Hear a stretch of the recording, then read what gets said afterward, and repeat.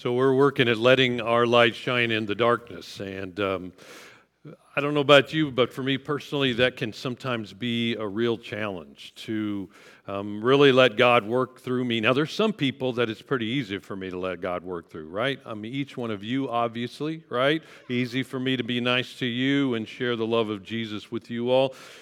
But I'll just make an admission to you that there is a group of people that I just struggle with letting the light shine to them out of my life. And it's people who are so ideologically opposed to everything that I hold dear. It's almost like they feel like they're the enemy to me. You know, their beliefs or their values or even how they live their life. And it's like when Jesus says to let your light shine before everyone, I struggle with that particular group of people who is so very different in so many ways than I happen to be.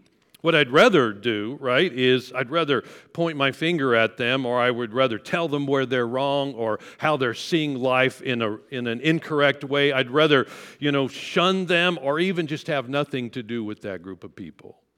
Because when I think about letting the light shine out of my life, it just feels so passive with people that I so much disagree with.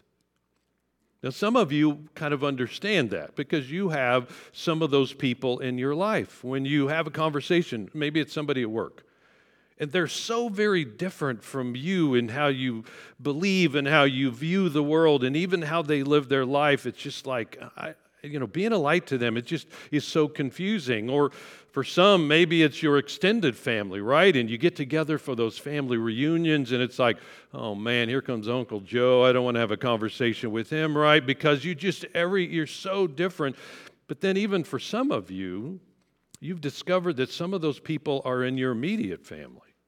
People you love dearly, but when you begin to have a conversation with them, it's like, they look at life so very different from you. It just, being a light to them is challenging. What we tend to think about is, you know what? If I don't tell them where they're wrong, who else is going to tell them? If I don't point out where they're incorrect, well, who else is going to do that? If I don't provide the guidance they need, who else is going to do that? And we again feel like being a light just is so passive. How can that have any kind of an impact on people? Which causes us to ask the question, so what really draws people to a light in the darkness? What really causes someone to go towards a light when they find themselves in a dark place? And we really discover the answer to that in the teachings of Jesus, but also in the lifestyle of Jesus. Because what we discover is that the people who were in the darkest of places were the people who were drawn the most to Jesus Christ. And so today we are finishing up a series simply entitled Glow. We are being challenged through the teaching and the words of Jesus Christ to let our light shine to everyone. And so one of the things you discover, because we're in the Gospel of Luke this whole year, we're just digging in at different places in the Gospel of Luke, and one of the things you discover about Jesus is that the way he lived his life and the way he taught demonstrated the fact that he had an expectation of those of us who were his followers, and that is that we will be a light in a dark place to those people who desperately need Jesus Christ. And so, last week we talked about the fact that he compared us to seed. Some of you are kale seed, right? And to yeast, right? Something small becomes something so influential as to completely change from a tiny thing to something that is growing huge. And so today, what we come face to face with are those people that we wrestle with and we struggle with. How do I learn to love those people? How do I learn to love people like that in such a way that I am willing to be a light to them in a very dark place?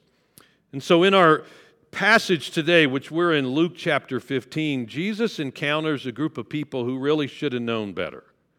They should have been the kind of people that showed the love of God, but instead, this group of people, these religious leaders, the religious folk of the day, right?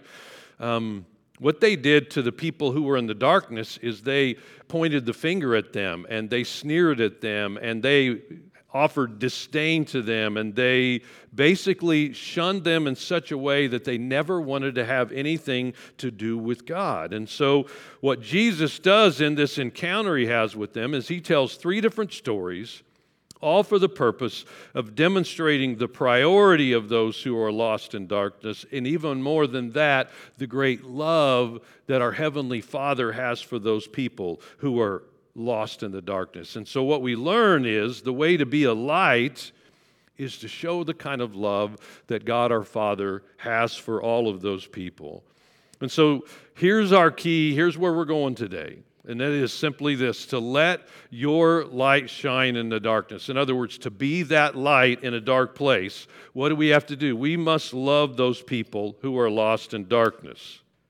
And so Jesus gives us this very simple visual picture. See if I can keep it from going out. There we go. Of us being a light in the dark place.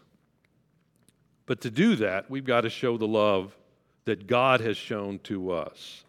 And so I want to encourage you to take your Bibles and turn to Luke chapter 15, all right? Luke chapter 15. Now, it's difficult for me to imagine that there were people in any day and age that did not love Jesus Christ. And there's a whole group of people that they just didn't want to be around Jesus. They condemned Jesus. They pointed the finger at Jesus.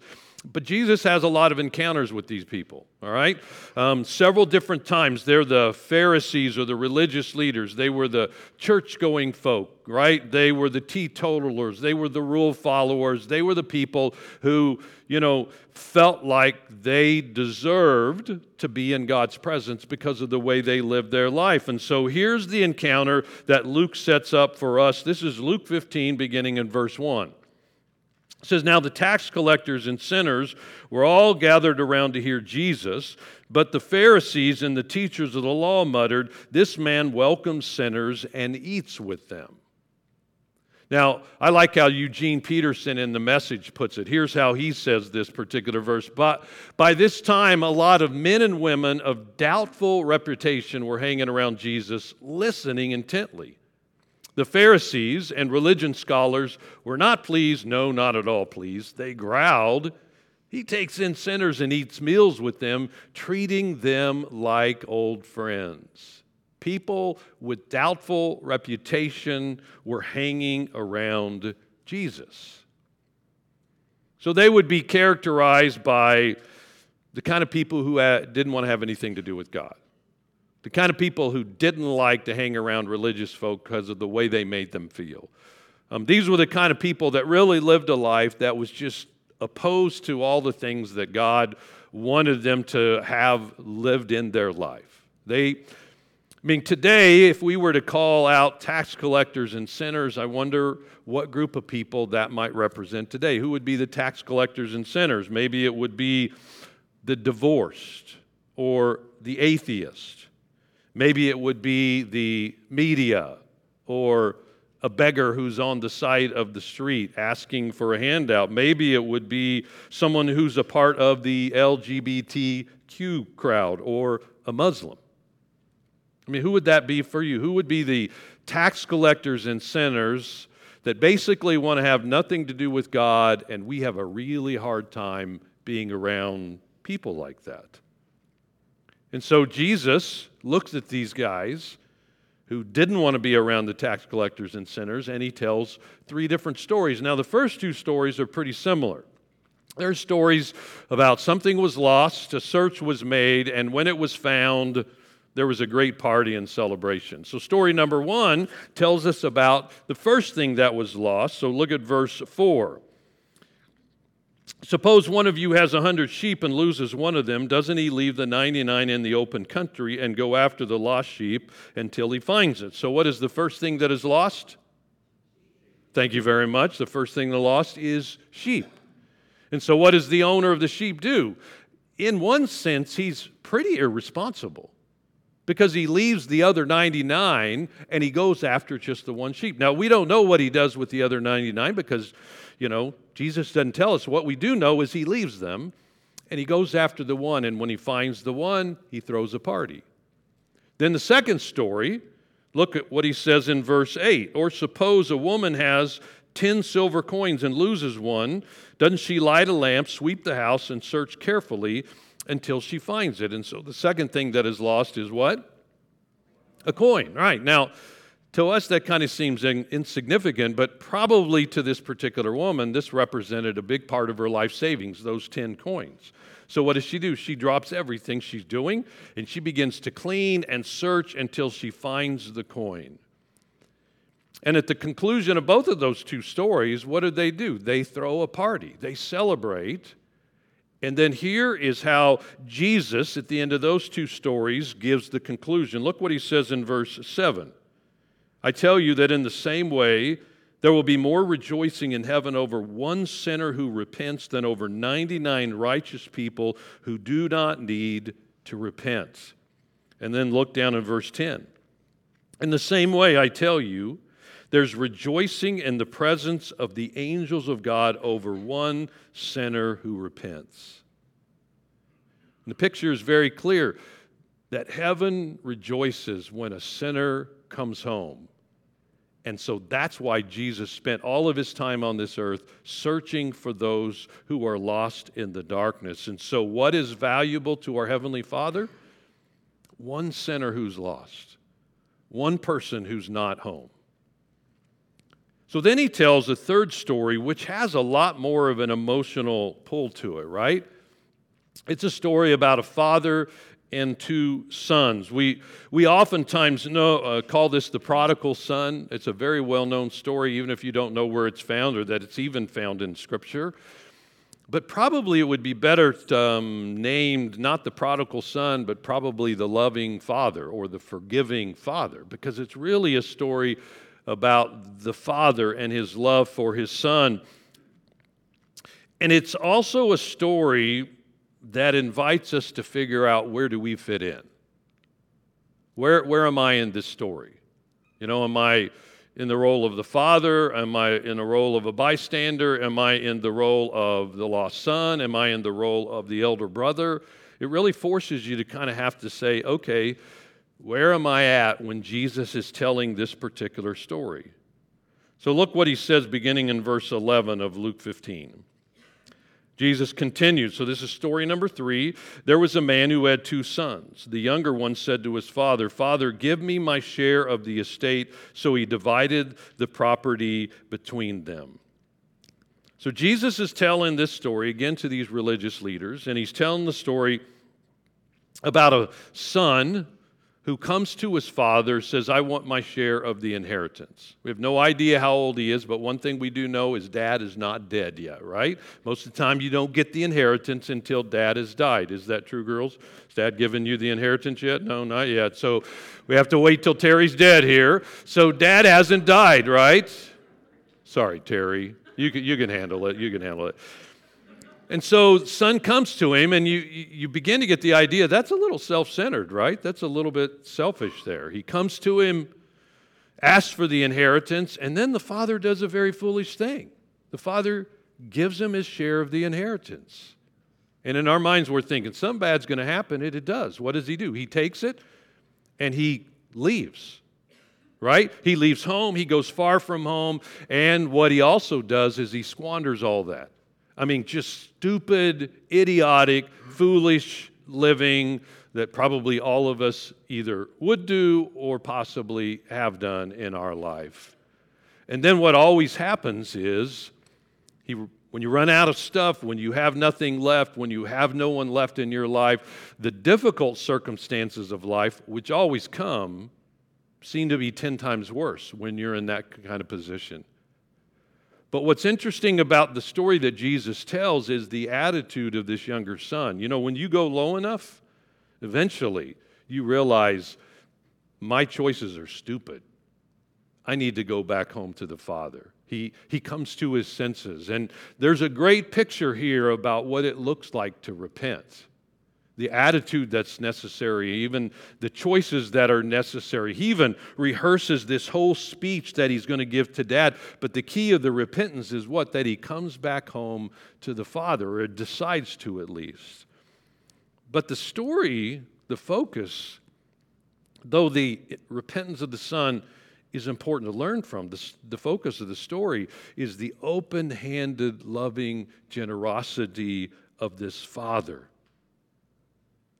This Father who allows his Son to leave, which is a picture of our Heavenly Father, who gives him a part of the inheritance and provides so many good things in their life. Look what it says, Jesus' story beginning in verse 20. It says, "But while he was still a long way off, his father saw him and was filled with compassion for him. He ran to his son, threw his arms around him, and he kissed him. And the son said, 'Father,'" here's a part of his speech, right? "I have sinned against heaven and against you. I am no longer worthy to be called your son.'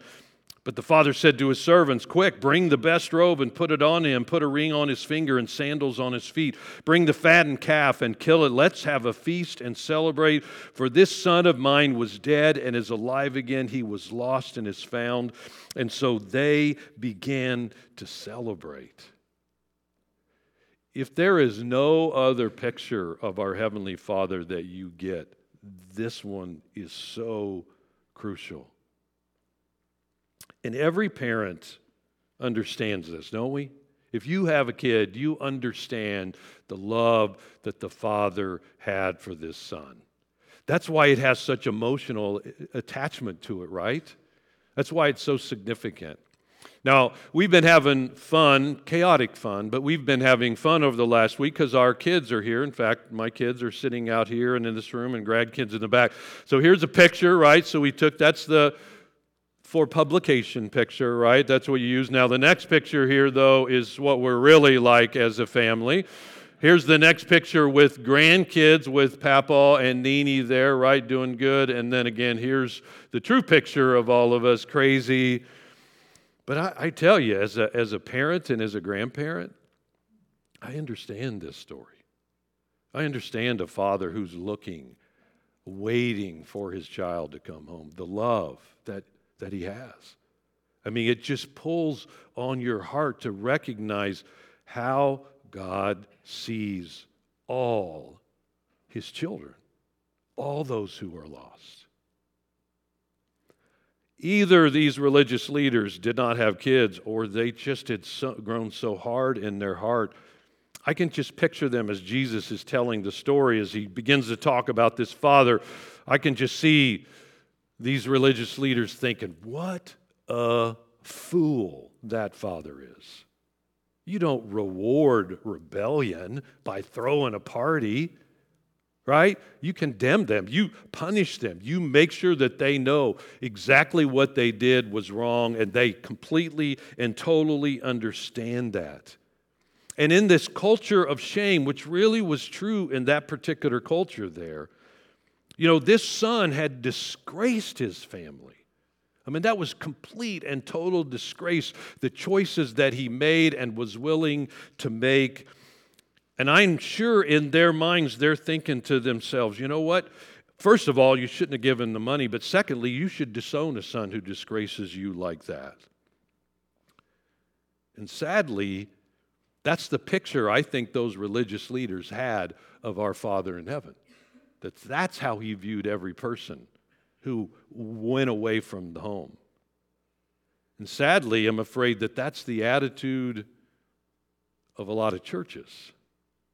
In fact, it's what sadly keeps many lost people away from finding the joy of forgiveness from God, because of the attitude and the demeanor of those of us who are a part of the church. And in their minds, they have some kind of picture, whether real or make-believe, that if they would ever come back, they would only have somebody point the finger and say, well, you change first, you get cleaned up first, and then you'll be able to come back here. And a finger of accusation and condemnation, rather than this love of a heavenly Father. And then the response of the elder brother in this story, it really, really bothers me. And the reason it bothers me is because I wonder, is that me? Do I have that kind of an attitude towards people who are away from God, who don't know Him? And sadly, the answer sometimes would be, yeah, I do. And you look at the response of this elder brother, so he comes home, party's happening. He asks another servant, what's going on there? And he says, well, your brother has come home and we're throwing a party. Your dad's throwing a party for him, and he refuses to come in. And so what happens? Dad comes out to him and tries to invite him in. But as you look at the attitude of this elder brother here, what you begin to recognize is, number one, he can't see his own sin, right? I've stayed around. I've served you faithfully. I've not done anything wrong. You also notice there how he exaggerates the sin of other people. That happens to us as well. Well, this son of yours, he doesn't even claim him. This son of yours has squandered everything in terrible kinds of living. He's brought disgrace to our name. He fails to grasp the joy of an ongoing relationship with his father, who loves him dearly. He misses out on the grace that none of this stuff belongs to him. It's all his because of the grace of his Father in heaven. But then notice the words that dad gives back to this elder son. Verse 31, my son, the father said, you are always with me, and everything I have is yours. But we had to celebrate and be glad, because this brother of yours was dead and is alive again. He was lost and is found. We had to celebrate. So how can I learn to not have that attitude of the older brother? What can I do to make sure that I learn to love people that for me at times is so very difficult to love? I think the first thing is I've got to repent of my own pride. I mean, it's so easy to feel like I have what I have, forgiveness, because, I've done something to deserve that. I mean, that's just absolutely false. Inclusion in the family is not because I've earned it, or I'm a hard worker, or I am somehow living an exemplary life. Inclusion in the family comes because of a relationship. The Father has invited me, even though I don't deserve it, to be a part of His family. And when I say yes to that invitation, I have no right to exclude any others who are a part of God's family. I think the second thing is I've got to remember my own lostness. If it wasn't for the sacrifice of Jesus, I would have no hope. I can't do anything to deserve that. Someone else has taken the time in their life to be a light to me. Many people, actually, for me.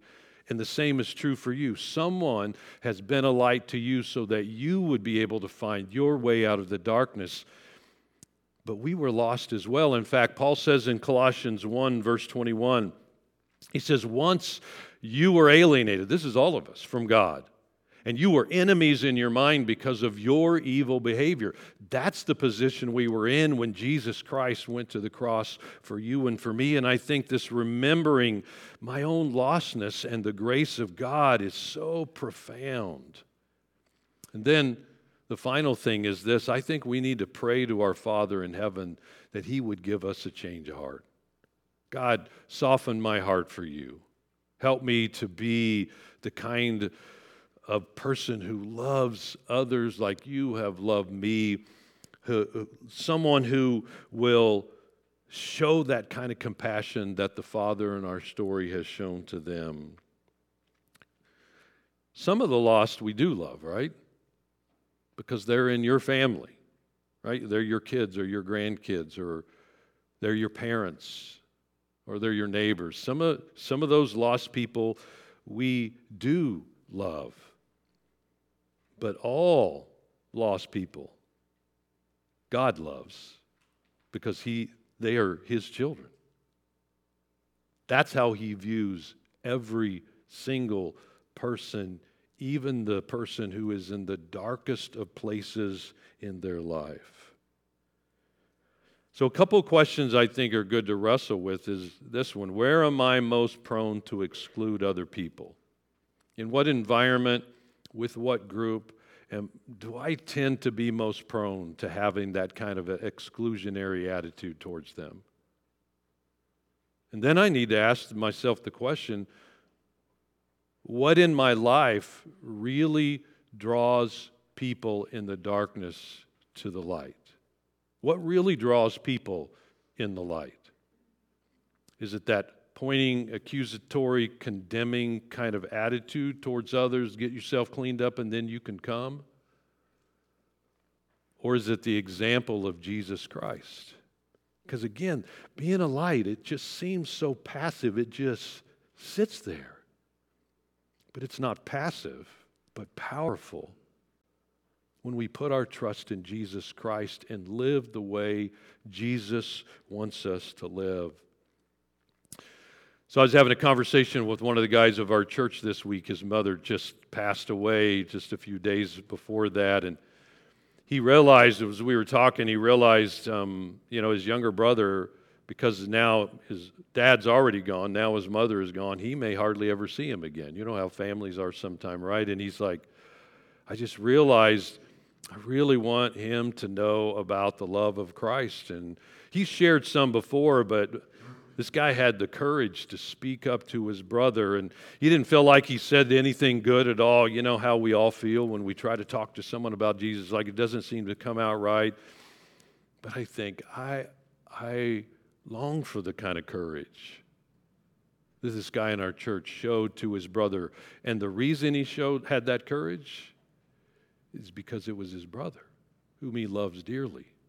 He wants to be able to find the love and forgiveness of Jesus Christ.